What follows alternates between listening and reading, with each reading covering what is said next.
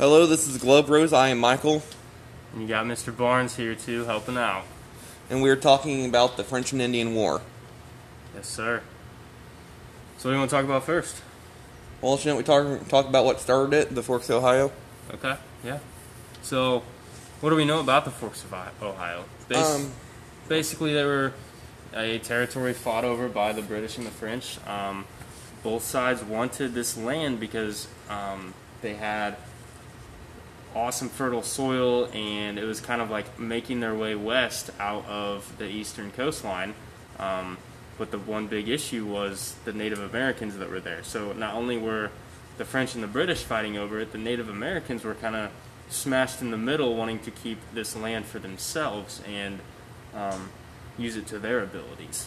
Now, didn't the French and British actually push them there first? So originally, yes. So the natives were kind of spread out all through the coastal lands, the western side of the Appalachians, and basically what happened was these Native Americans just started getting bullied out of their territories, and they didn't really have any feet to stand on at the time because, as we know, the British Empire was one of the biggest empires in the world at the time, and the French were kind of trying to control that land to the west as well, and they were basically clashing there in the middle, which ended up being the Forks of the Ohio, where those rivers met, and the British and the French were kind of fighting over that to gain an imperial advantage as well. Okay. Is that all that happened at the Forks, Ohio? So now the whole French and Indian War was fought at the Forks of the Ohio. So all the battles, especially like the first one, Battle of Jumonville, whenever Washington snuck up on the British soldiers there, he basically ambushed them. And that was, if you remember, that's the one where Washington was a war criminal. Do you remember why?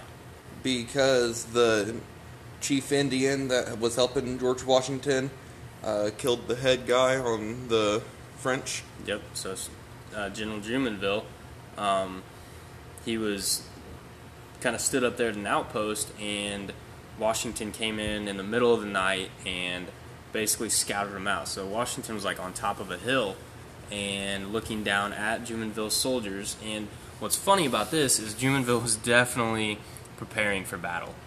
He had the muskets, he had the different artillery that he needed, he had the soldiers, and Washington looking down on them was like, man, they are down there readying for battle. So that was the biggest reason Washington went over there, was to just kind of scope out what was going on in this outpost. And whenever the battle started, which was the next morning, Washington's men kind of jumped on them, and by the end of the day, both sides kind of surrendered. There really wasn't a winner of it. Technically, you could say Washington's men won, but do you remember who the people were that actually made Washington a war criminal? The Native Americans? Yeah, so Washington's Native American allies kind of went in there, and after Washington turned his back and they thought that Jumonville had surrendered, Washington's Native American allies just went in there and was like, screw these guys, we don't like them, we're cutting their heads off. So they assassinated not only a few of Jumonville's soldiers, but also Jumonville himself. And that's why not president yet, General Washington was looked at as a war criminal there. Now, didn't they just accidentally bump into each other? They were just kind of walking about and bumped into each other? During this battle? Yeah. No, so not this one. This one, Washington was sent by the administrator of Pennsylvania, I believe, to go check out and see what was going on there in the Forks, because they knew that the British were readying for war, and they had to figure out, what are we up against? And basically Washington went in there to check it out, and one thing Jumonville said after the battle was, we're not here to fight, we're here to it's just our outpost, it's where we're staying.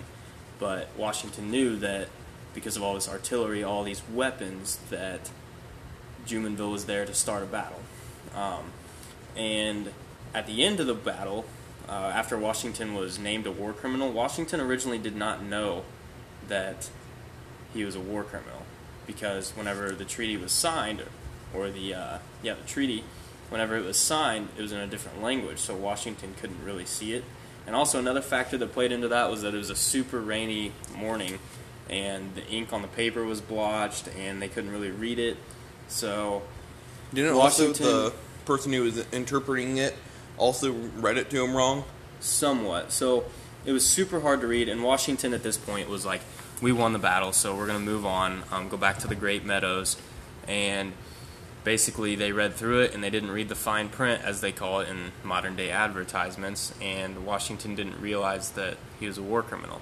Now, after the battle, you kind of look at it as Washington never really got tried as a war criminal because, as we know, he kept going on and fighting battles. And that'll be our next topic, if you want to talk about it, is Fort Necessity, which was the first and only battle that Washington lost. So wasn't Fort Necessity a fort that wasn't really that well built for battle? So Fort Necessity definitely, it was kind of a quick fort that they put up. And it was in a really, really bad spot because they built with these circular logs to where the British couldn't really get in, or the French couldn't really get in. And basically they built in a great meadow, and the French could kind of come out of the woods. They could kind of hang out in the woods and watch them, almost like a guerrilla warfare tactic, but they didn't really use guerrilla warfare then. And by them building it in that great meadow, it sat in a low spot, and oftentimes it flooded. So the actual Battle of Fort Necessity, what happened there was the enemy came in and basically surrounded Fort Necessity, and we're looking at a picture right here of Fort Necessity. And so you can kind of see how if all of Washington's men are stuck in that fort, how do they get out? How do they...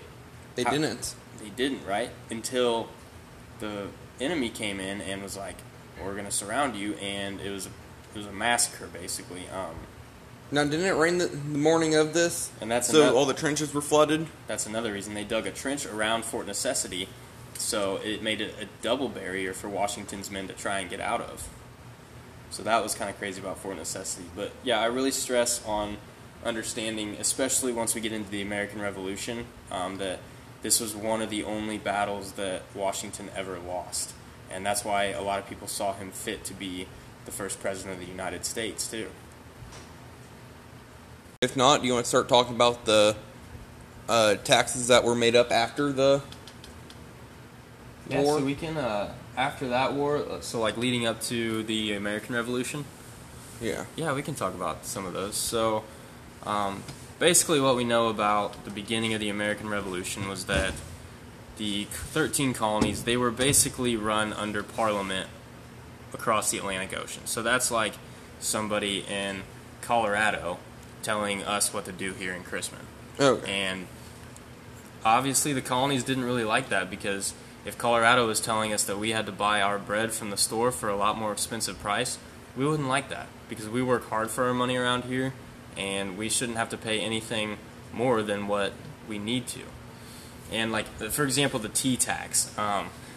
So the East India Company, they were the ones selling the tea, so it was frowned upon for the colonists to make their own tea. And that leads up to the Boston Tea Party, which is down the road a little bit. But it was frowned upon for the colonists to make their own tea, because the British Parliament wanted to tax the East India tea, and also it be made overseas, to where the colonists had to pay an extra tax to buy that tea from them, instead of just being able to make it by themselves.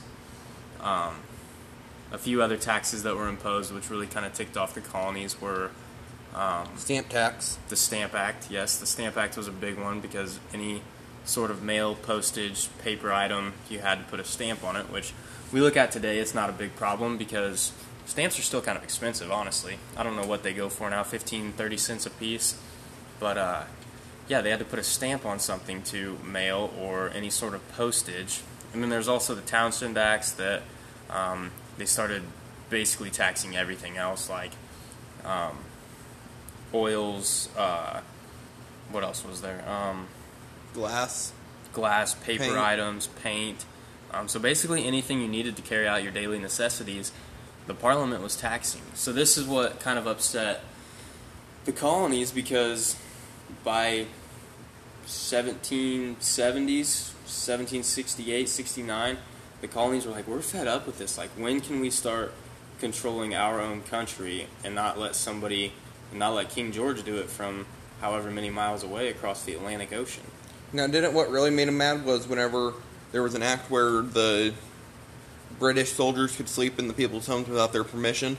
Yeah, so that was following the Intolerable Acts. That was one of the Intolerable Acts, and it was called the Quartering Act. And basically what the Quartering Act was, British soldiers were allowed to be housed in the homes of the colonists, because essentially what happened was you had the Boston Massacre that started. Yeah. And the Boston Massacre was basically the colonists kind of uprising against the British Crown, because if we're walking down Main Street in Crispin and there's a war going on and you start to see the enemy soldiers start to show up, you're going to be a little defensive and kind of just trying to figure out why these soldiers are here, because we haven't done anything wrong. Not yet, at least. So the Boston Massacre started that. After the massacre, soldiers started being able to quarter in the homes of different colonists, and the colonists hated that, because not only were the British soldiers rude and absurd about it, they walked in there and just kind of like went through people's possessions and took a bed for themselves. And there were some areas where there were barracks for the British soldiers, but the problem was there weren't enough. So you had to start quartering them inside different colonist homes. And another big thing about that is the Quartering Act allowed the British soldiers to listen to everything that the colonists were saying. So it's just like when you sit down at a dinner table at night with your family, you talk about politics, you talk about the drama going on in the town or within the family. So whenever colonists would sit down for dinner, they had to watch what they said, because there were British soldiers in there. So it's kind of the British soldiers' tactics of what's going on in the colonies. We're figuring it all out, because one family will talk about one thing, then you'll have another family that talks about another thing in another house, and if all those soldiers are listening to each individual family, there's not really a whole lot of secrecy going on within the colonies anymore. And didn't all this end up leading up to the Boston Tea Party? Mm-hmm. So the Boston Tea Party, after the tea tax, you can talk about this one a little bit. What they dress up as? They dressed up as Indians and went on to the boat that was hauling in the tea, and you got to remember they were all Indians who shipped the tea, so it was easily a good cover-up, and especially at night you couldn't really tell. So during the night they went in and threw all the tea off the boat. Yep. Which ended up leading up to some more taxes that they put. So it was the East India Company shipping company that the colonists dressed up as Native Americans, because back then Native Americans were kind of looked at as savages a little bit. So you never knew the Native Americans' next move. You wanted them on your side because they had a plethora of knowledge. They knew the land, and you always wanted them on their side, but you could never predict what they were going to do, who they were going to fight for, or what they were going to do. So they dressed up as Indians because, one, they're not American or British colonists at the time, or they're not British soldiers. So you think, okay, Indians went and threw all the tea in, and then they left and went back to their homesteads. So yeah, the Boston Tea Party was a significant event in the beginnings of the Revolutionary War. Which ended up leading to more tax, like they had to pay back all the tea that was threw off the... Mm-hmm. So that was another part of the Intolerable Acts, was the Boston Harbor was closed until the taxes were paid off on that tea. Not only the taxes, but they had to replace all the tea that was lost. And then that was really what essentially led up to the American Revolution, how it kicked off and started. And then there were a bunch of different battles within the American Revolution, but I think we could probably talk about that on our next session, right? Yep, sounds good. All right. Thanks, Mike. You're welcome. So this was Globe Bros, and we'll see you next episode.